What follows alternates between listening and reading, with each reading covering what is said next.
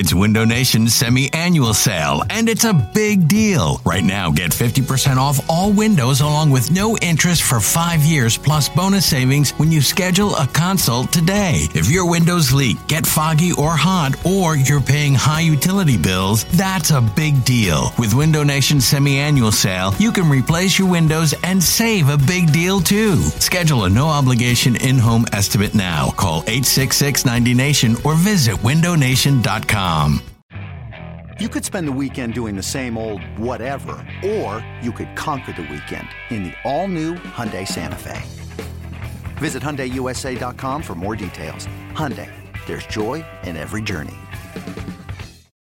It's the most anticipated WNBA season in history. And you know what that means. Court is back in session. Welcome to Queens of the Court, an Odyssey original podcast. I'm your girl, Cheryl Swoop. And I'm Jordan Robinson. All WNBA season long, we'll be bringing you interviews with star athletes, analysis on your favorite teams, and lots of hot takes. Order in the court. Follow and listen to Queens of the Court on the free Odyssey app or wherever you get your podcasts. You're listening to the Go Birds Pod, a radio.com podcast about your beloved birds.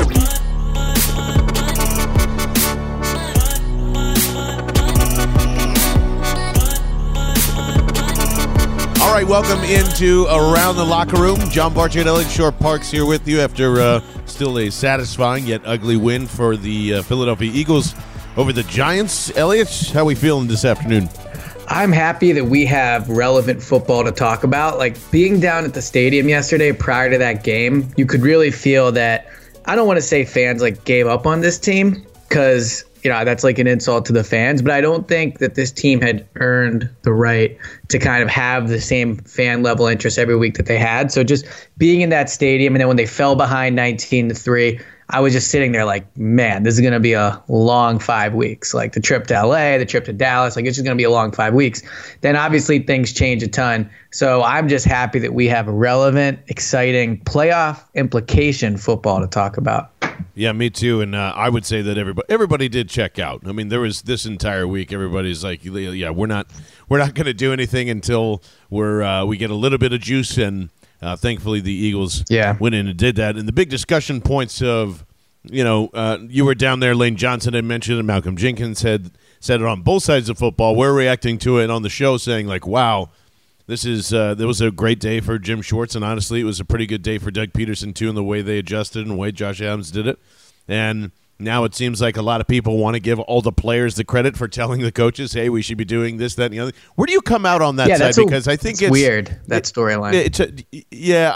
I never really buy into that. If they say, hey, this is working or that's not working, that happens every day. People are going, well, why didn't Doug Peterson figure this out? Why didn't Jim Schwartz figure this out? There's a lot of other things to question. I don't think that's one of them personally. Well, and the weird thing is that, like, the players contributing to the plays and to the game plan, like, that's really nothing new. I mean, Carson Wentz, it's been written about how, maybe it's a little overblown sometimes, but he is very involved in the game planning. Him and Doug meet every week. He's obviously has a bright football mind. Like, so I there is that component to it, but it's interesting how it seems like the narrative from yesterday, just talking to the players, was we asked them to simplify it. And I understand that there's injuries in the secondary, and that one makes sense. But it seemed like even on offense, they were saying, like, we went back to we kind of went back to what worked, kind of simplifying things. And it's interesting because prior to that Giants game back in week 6, I think it was, on Thursday night, the narrative too there was, well, we had a short week, so we had to simplify things. And it's kind of interesting that a team that, has a quarterback who, in Carson Wentz, that we can debate, and we probably will in a little bit, like what should be expected of him and that type of thing. But I think is regarded as someone that shouldn't have to be using a simplified playbook. You have a veteran offensive line. You have a veteran set of receivers. Your running backs aren't veteran, but the running back position, no offense, is just not as complicated as a playbook from that stance. Right. So it's a little interesting that they felt like a simplified playbook on offense kind of helped them. I mean, this deep in the season, I don't know. To me, it kind of caught my attention when I heard that. Yeah, a little bit. And I actually was saying that I don't mind that. I think you should be simplifying everything all the times, but not because you have really untalented people at secondary and guys that are still trying to get a grasp on everything. That should be simple all the time. I mean, like, hey, we're running the ball. We should continue to run the ball. Cool, keep doing it.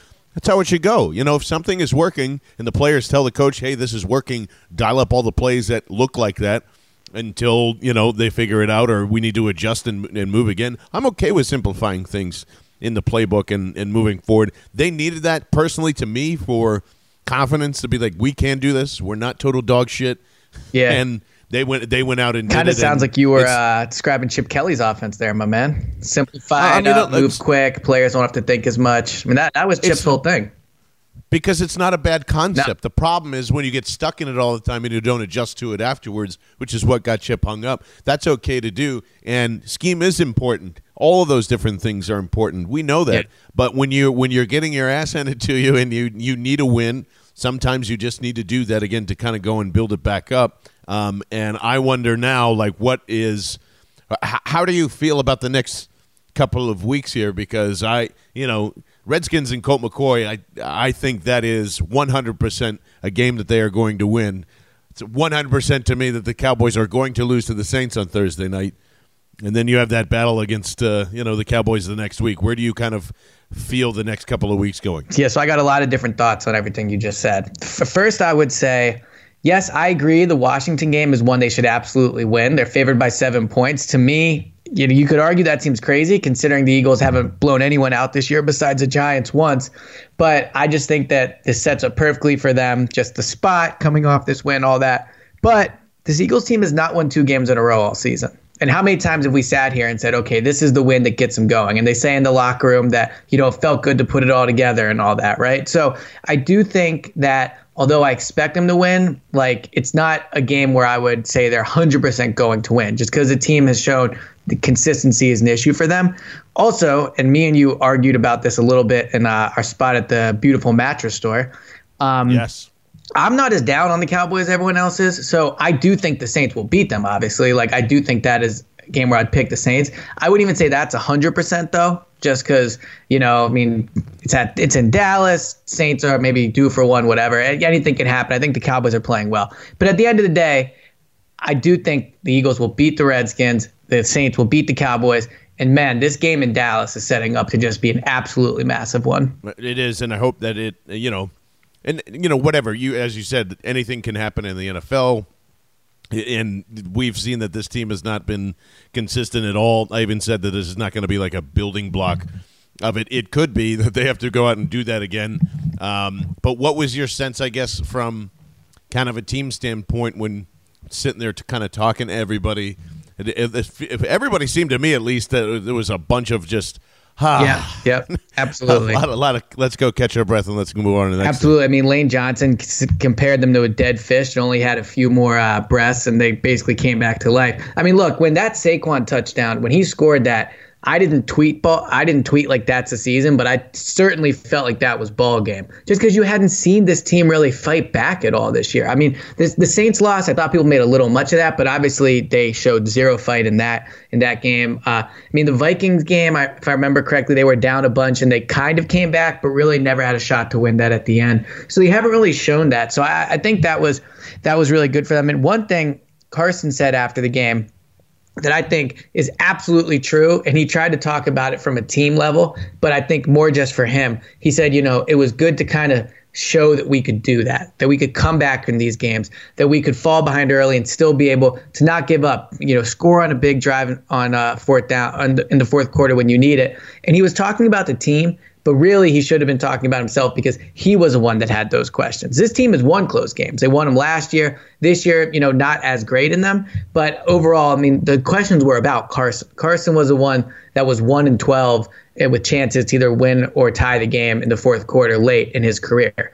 And so the fact that he did it twice yesterday, driving him down for that touchdown for the lead, and then also driving him down for the game-winning field goal, I thought was my biggest takeaway from this game. I think it was huge for Carson to get that monkey off his back. It was huge for Carson to show himself he could do that. And it makes you more confident going into what should be another, close games, you would think. Washington, Dallas, probably not the Rams, but those games are going to be close. You're going to need those drives. And Carson now having the confidence to do that, I think, is absolutely huge. And this is where you kind of look at that relationship between, players and coaches. And this was all of what they needed in terms of that symbiotic relationship. I trust you, you trust me, and that was absolutely displayed against the Giants. I wonder if that ends up being, one of Carson's most important win on the season, if they can get it going, if they can win more than 2 in a row during the season and kind of move on from there. We had talked about it this afternoon a little bit, but in terms of that was a signature Carson Wentz win in his career, and I know it's kind of silly to say because it's against the Giants and kind of where it is, but in terms of where they're at and what they needed, I think it's pretty high up there, at least for me, of kind of, like you said, getting that monkey off their back. Do you kind of put any weight on what happened yesterday? I think it was the best win of his career. I think when you look at what he's done and you look at some of the close games he's lost, you look at those things. I just think it was the best win of his career. Look, when you have a franchise quarterback, those are the games you want him to win, where they're absolutely set up to lose. It looked like a loss, and he just snatches victory from it. That is what a franchise quarterback is. And look, I know there's been plenty of games where he's blown out bad teams. I'm not saying he played his best football yesterday. He's had games where he's been more impressive. But to me, this is when I think of all the games Carson's played, that's the signature win. What would you say is? I would say that everyone's going to forget about this game, and the only thing that you can really take away from it is Josh Adams. No. That's another narrative I think is a bad narrative, because when you look at it, I think like 46 of their last 53 yards were through the air. Josh Adams was good. Don't get me wrong. Josh Adams only had 80-something yards. The final touchdown that he had, I think he brought him in from 15 yards out over 4 plays, but Carson was good on that drive. The 4th and 1 or 4th and 2 or whatever it was to Nelson, that was a big play from Carson. And I know Nelson was open, but he wasn't the first read. Carson found him. So that was a huge play. So yeah, Josh Adams played well, but to me, Carson's the story of that game. Yeah, no, I don't really disagree. I'm just saying, I don't think people are going to remember it like that. It's interesting that you put it that way in terms of those contexts, because, if that's his only, hey, we brought the team back and we were down so many scores, and that's what Scott Kazmir, of course, always likes to say from Football Outsiders, who's a big, dumb, sassafras idiot that likes to just bring up Carson Wentz's stats all the time when he's losing and doesn't praise him when he's winning. I get all that. I think this is a very forgetful game in terms of that. So, well, what would you say is best win is? There's the Monday night against the Redskins, the Panthers, Thursday Night Football in 2017. Those two really jump off, at least for me.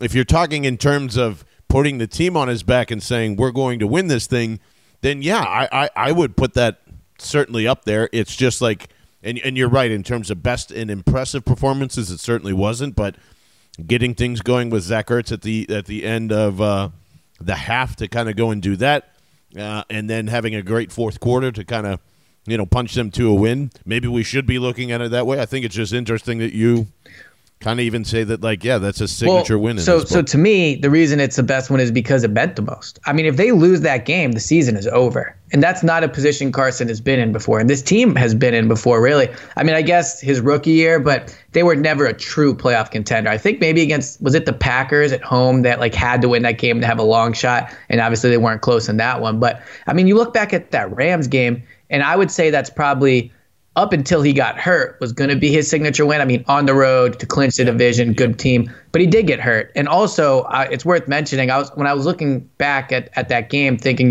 is this Carson's best win? Nick Foles led them on 2 field goal drives to win that game. And so, Carson obviously gave them the lead with that touchdown to Alshon, but the Rams took it right back. And Foles did have to actually do something to win that game. It wasn't like he came in and nailed it at the end. So, right. That one is up there, but I wouldn't say it's his best. You mentioned one in Carolina. I actually think that's his second best win, just because it kind of got the team rolling last year. Playoff type opponent. Well, I guess they were a playoff team in Carolina. I think he had 3 touchdowns in that game. Had that play where he kind of shouldered into the defender near the goal line. That one was number 2 for me. I went Rams number 3. I had the one you mentioned against the Redskins as his 5th one. That was a good one, but ultimately that game didn't really end up meaning much either. It wasn't like that. Yeah, I think it moved them to 6-1 or something, maybe 9-1. But to me, the game too that you didn't mention was, what about his rookie year against the Steelers? That moved him to 3-0. He had that play. That was a great one. They blew him out, though. If you're talking about in terms of what you mean, they were ahead. They never lost the lead in that game. They dominated the Pittsburgh Steelers. Right. But yeah, that was the first time that people started going like, holy shit, this guy might actually be really special, especially nationally, locally. Yeah. That's why, to me, that's one of the games. And again, like, I'm not talking about best games. I'm talking about like signature Carson games where, I mean, when you think of other quarterbacks, I'm sure there's been games where Tom Brady has, lit the Bills up for 5 touchdowns, but you don't think of those games when you think of Tom Brady. You think of the comebacks, you think of the Super Bowls, that type of thing. I think when you look at Carson, however this season ends, and maybe they get blown up by the Redskins next week and we never remember this game. But I do think that with everything at stake, you really learned a lot about Carson and what he has the potential to do. Now, obviously, he has to follow that up with a big game against Washington next week. Washington has a much better defense. It won't be Carson versus Colt McCoy. Carson won't be lining up against him. He'll be playing a better Redskins defense than the Giants defense was. But I do think this was a really good step in Carson Wentz's development as a franchise quarterback. Very interesting. Curious what you guys think, too. At GoBirdspot, 267-245-6066 is how you can get in. And actually, let's go there because I know there were some exciting phone calls last night. Nice. Go fucking Birds, baby. Hell of a win for the boys. Got Colt McCoy coming up next weekend. We're going to get his ass, too. Great play by Carson, Josh Adams, Malcolm Jenkins leading the defense today, and great coaching. I got to give it up for the Birds, man. Never gave up on them once. And all the haters out there that, oh, woe is me, blah, blah, blah, fuck you, too late to come back, Windswagon, baby, go Birds. Woo! Whoa, it's Tom from Vancouver, Canada, and I just want to say that, wow, 2 points here. Jim Schwartz, we all might want to dump on him, but God, the guy actually pulled it off with a secondary that's basically like the Game 4 preseason secondary of a team. And the hidden story of this game, which you guys will hopefully be going into, is the O-line play. Oh my God, that is what helped open things up for the run game. That's what helped give Carson a bit more time with the passing game. But really, the run game O-line play was amazing, and it just goes to show what Howie was saying last year, O-line and D-line, how important they are. And that is certainly the case, in my opinion, when I watch this game. Thanks, guys. Well, there you go. I mean, I wish you guys left your name on that. Please remember, leave your names on this stuff so we can listen to them. But, if you are off the bandwagon, well, fuck you. There's no room for you to get back on. Always like that. And, Tom, with just a nice summary of the game there. We appreciate all you guys going in. And again, 267-245-6066. What did you make of the offensive line? I thought in parts they played really well. I thought that actually Jason Peters and Lane Johnson had really good games. I don't know overall if they played spectacular, but I think they played pretty well yesterday. But the 2 tackles had a great game. So I thought just watching it live, I thought they played really well. I thought there was plenty of times where Carson was sitting back in that pocket for 3-4 seconds, nobody near him, plenty of time to survey the field. Rewatching the game today, look, I mean, certainly there were times where players were beat. I mean, Carson got sacked right up the middle one time, hit low. Josh Adams, I believe it was Josh Adams, had a pretty bad miss on a blitz by the Giants that got Carson hit. Now, that's not the offensive line, but that is pass protection. So I thought the offensive line didn't look as great on the rewatch, but live, I did think that there was, Carson had time for throughout the game, even at the beginning of the game, really. I mean, when the offense was struggling, it wasn't so much because of a jailbreak to Carson. The offense just really wasn't working. But I thought the offensive line played well, and it's encouraging to see, especially late in the season. I think with Jason Peters, who you mentioned, I think he was so bad at the beginning of the year that kind of the narrative around him now is he's not playing well, and it's hard for players to shake that narrative. But he has improved throughout the season, to his credit. I don't know if he's getting more healthy or just what it is, getting his legs back under him after obviously his ACL injury last year. But I do think he's improved as the season gone on, and as has Lane. Lane started off not great. I thought Lane had a solid game yesterday. Yeah, it's something just to kind of rewatch and check out and see. And I know that we'll probably be talking about Josh Adams and the running backs and all that moving into this week against the Redskins. I am curious, though, what was your kind of feel for, Doug was at the podium today. Did you get the sense that Jalen Mills is going to be back practicing this week? Any updates in terms of injuries and things like that? Well, the good news is in Doug's speak, he was an upgrade. He went from week to week to day to day, so that's good. You figure Jalen got injured. I think it's been almost a month now, right? Because he got injured against the Jaguars, if I remember correctly. So they had the bye week, then they've had now 3 games since then. So it's been a while. I would think there's a decent chance that Jalen practices one day this week. And look, like, I've always defended Jalen, so it's nothing new coming from me. But clearly, his absence is felt, and as any chance that we kind of thought maybe Shandon Sullivan and Devontae Bosby will come out and surprise us, that didn't happen. I mean, this cornerback situation is an issue. The good news is they have Colt McCoy and the Redskins receivers coming in here, but against Dallas, if you need that game, you need Jalen Mills. And I mean, Sidney hasn't played great this year, but you need him out there because Shandon Sullivan and Devontae Bosby are an extreme weak point for this defense. Yeah, my God. I mean, there were times, and you could see in that first half. I rewatched a couple of times today, and you just saw Shandon Sullivan is completely out of place on any of those passing, all of those big passing plays that the Giants had. Mm-hmm. The same with pretty much anybody that was around there. So it was a good thing that they did go in and simplify all that to get those guys running. But I'm with you. I mean, they need Jalen Mills. They've needed Jalen Mills for a very long time.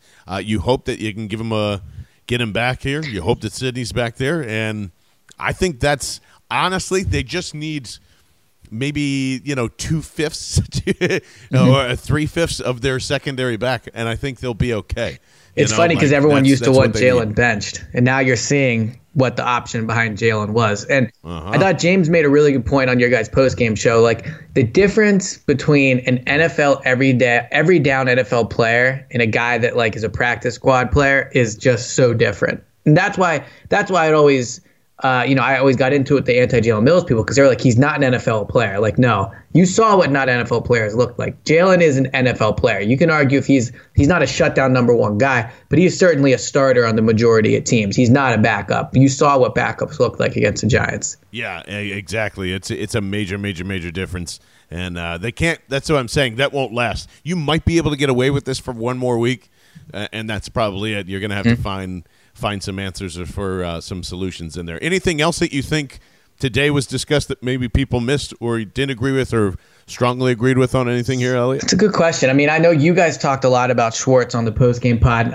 You guys made some excellent points. Like the fact his adjustments he showed. I mean, when me and you did the pregame, like the preview pod, we said, will he make those adjustments? And holding them to 56 yards in the second half. I mean, who saw that coming? The way they were just getting absolutely ran over in the first half. So that was pretty impressive. I mean, I thought that was probably Jim Schwartz's best game as defensive coordinator since he's got here, off the top of my head. I mean, just considering who he was playing with and all that. So, yeah, I mean, I think he definitely deserves a hat tip. Man, the special teams were brutal again. I know Jake Elliott obviously had the game-winning kick, but just in terms of the punt and kick return game, like they get absolutely really nothing out of that. So I thought that remains an issue. But look, we're back to watching Doug Peterson victory speeches in the locker room on Twitter. So can't complain. I mean, he said it was a team win, and it really was, like the offense and the defense. But man, like just consistency has been such an issue. I'm very interested to see how they come out next week against Washington.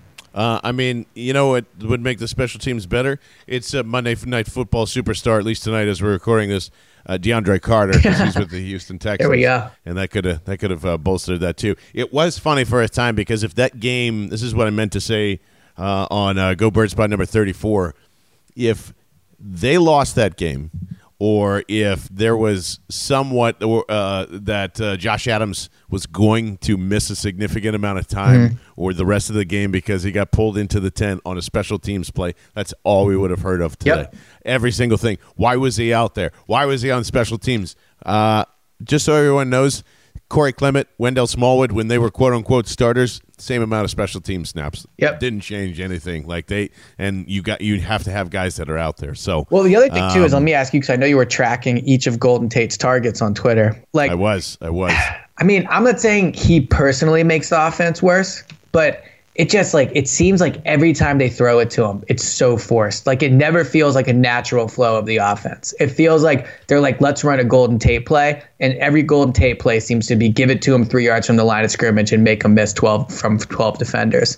Right? I mean, am I wrong about that? Or is that the vibe you get? Or no, yeah, it's like there's no feel at all for it. And again, I think I'm still sticking with my theory. There's just too many cooks in the kitchen when it comes to that, of what Carson feels, of what the offensive coordinator feels, of what Doug feels, like Deuce, whoever is in those meetings and talking that stuff out. And that was, I think, amplified, and I forget what quarter it was, but there is supposed to be a quick screen where Golden Tate is motioned into the backfield, then comes back and loops it around, and that quick screen is supposed to be there. Carson Wentz just stared at him like he wasn't even know what to do, and then he's like, "Oh yeah, shit, I guess I should throw this to you," and almost got him killed. And you're going, man, no one's in sync when it comes to this guy. I don't know if they're ever going to figure it out, but I'll just double down on what I said. This offense just needs to work, and I don't care about the usage at this point. You took a shot at it. Stop trying to force things and just see what works best for this thing to go. If that means, your boy Jordan Matthews needs to be on the field, Ellie, then Jordan Matthews needs to be on the field. So I'm not getting into a Golden Tate versus Jordan Matthews debate. I'm really not. But, like, honestly, has Golden Tate looked like any much of an upgrade over Jordan Matthews? Over anybody. That's what I mean, right? Honestly, like, you could have just done these plays with Jordan Matthews. Like, and I'm not saying Jordan Matthews would break tackles. You would get probably the same exact results. But it's probably frustrating for the coaches and the fans to watch that, you gave up a third for Golden Tate. You thought he'd make a huge difference, and he's really just hurt the offense. But the other point I wanted to make was I've heard some callers on 94 BIP saying this today, like, the only team they would have beaten yesterday is the Giants, right? Like, they played really bad. The Giants kind of beat themselves. The Eagles, probably didn't deserve that win. But I was thinking about this, and so last year, once Carson went down, right? Like, the Eagles didn't win pretty. No one thought they were going to win the Super Bowl. I mean, do you think there was more or less optimism about last year's Eagles team without Carson or this year's Eagles team? I'd say this team still, because everybody still believed in Nick Foles, right. Or at least there's a large minority. If there were a large majority at that point, I don't know. We might have been in the minority. It had the same feel. No, I really think that this team has a lot less optimism to it, but that's what you think this. That's team where does. we're flipping. Yeah. Okay. But you and I feel the same way about it. We're kind of in the minority this year, and I look at this and go, man, I mean, the season's just begun. Yep. This is where you kind of go make your bread and butter. And if regular season wins and how they won them count in the playoffs, let me know where that is kept. Mm-hmm. Because it doesn't matter. It does not matter. Just win football games however you can. And if that means that you got to go up against Pat Shurmur and he forgets that OBJ is one of the best wide receivers in the land, and also forgets that Saquon Barkley cut up this team in the first half and decided not to utilize either one of them, so be it. I mean, there are going to be some mistakes made on the way. That's all a part of football. It's not just what's on the field. It's also the people that are executing on that, and we know that more than anybody else this season when you have Carolina and that terrible loss, the Vikings game, which doesn't get brought up nearly enough, the Tennessee loss. Those are all not on the field things. Those are all execution things coming from the sideline as well. So, I'm with you, Elliot.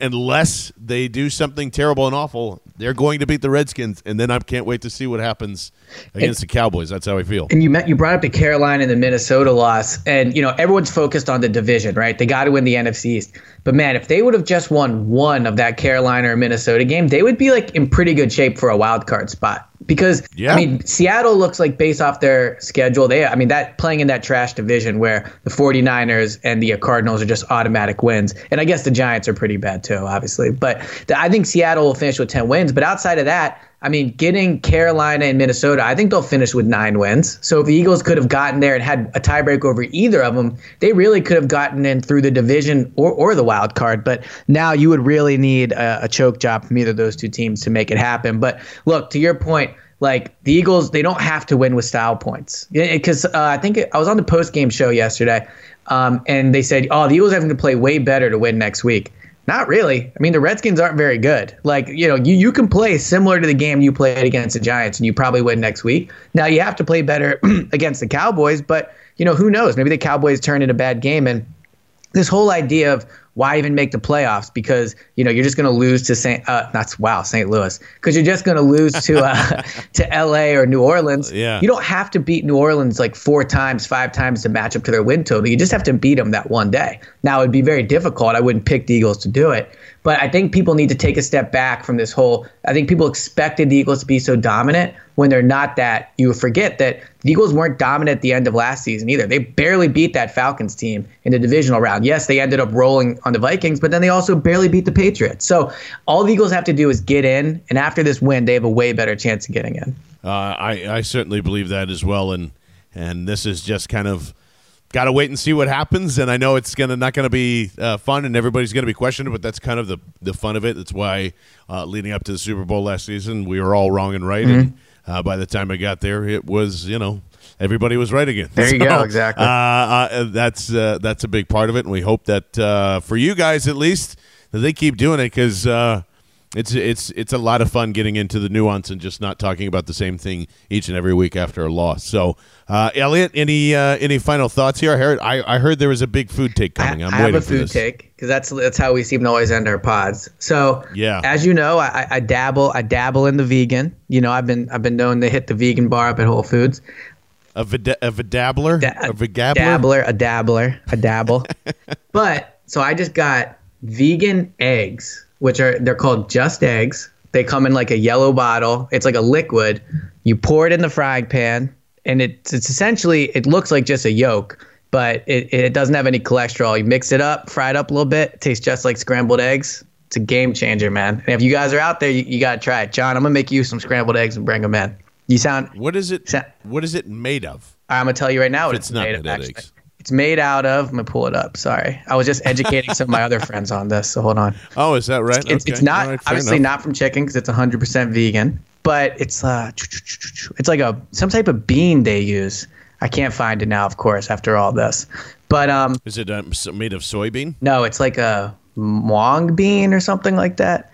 Oh, mung beans. Yeah, I know mung beans. Yeah, they use those. And I'm telling you, man, I'll tweet out. I'm obviously going to tweet some pictures out because I gotta let my people know too. But it tastes just like scrambled eggs. Like it really does. So that is my kidding. Mung beans make freaking scrambled eggs. I would have never thought of using that at all for vegan vegan eggs. I'm 31 now, John. Like I'm getting up there. I gotta start worrying about my heart. I gotta make sure I'm staying healthy. So I would highly recommend it, and you should try it too.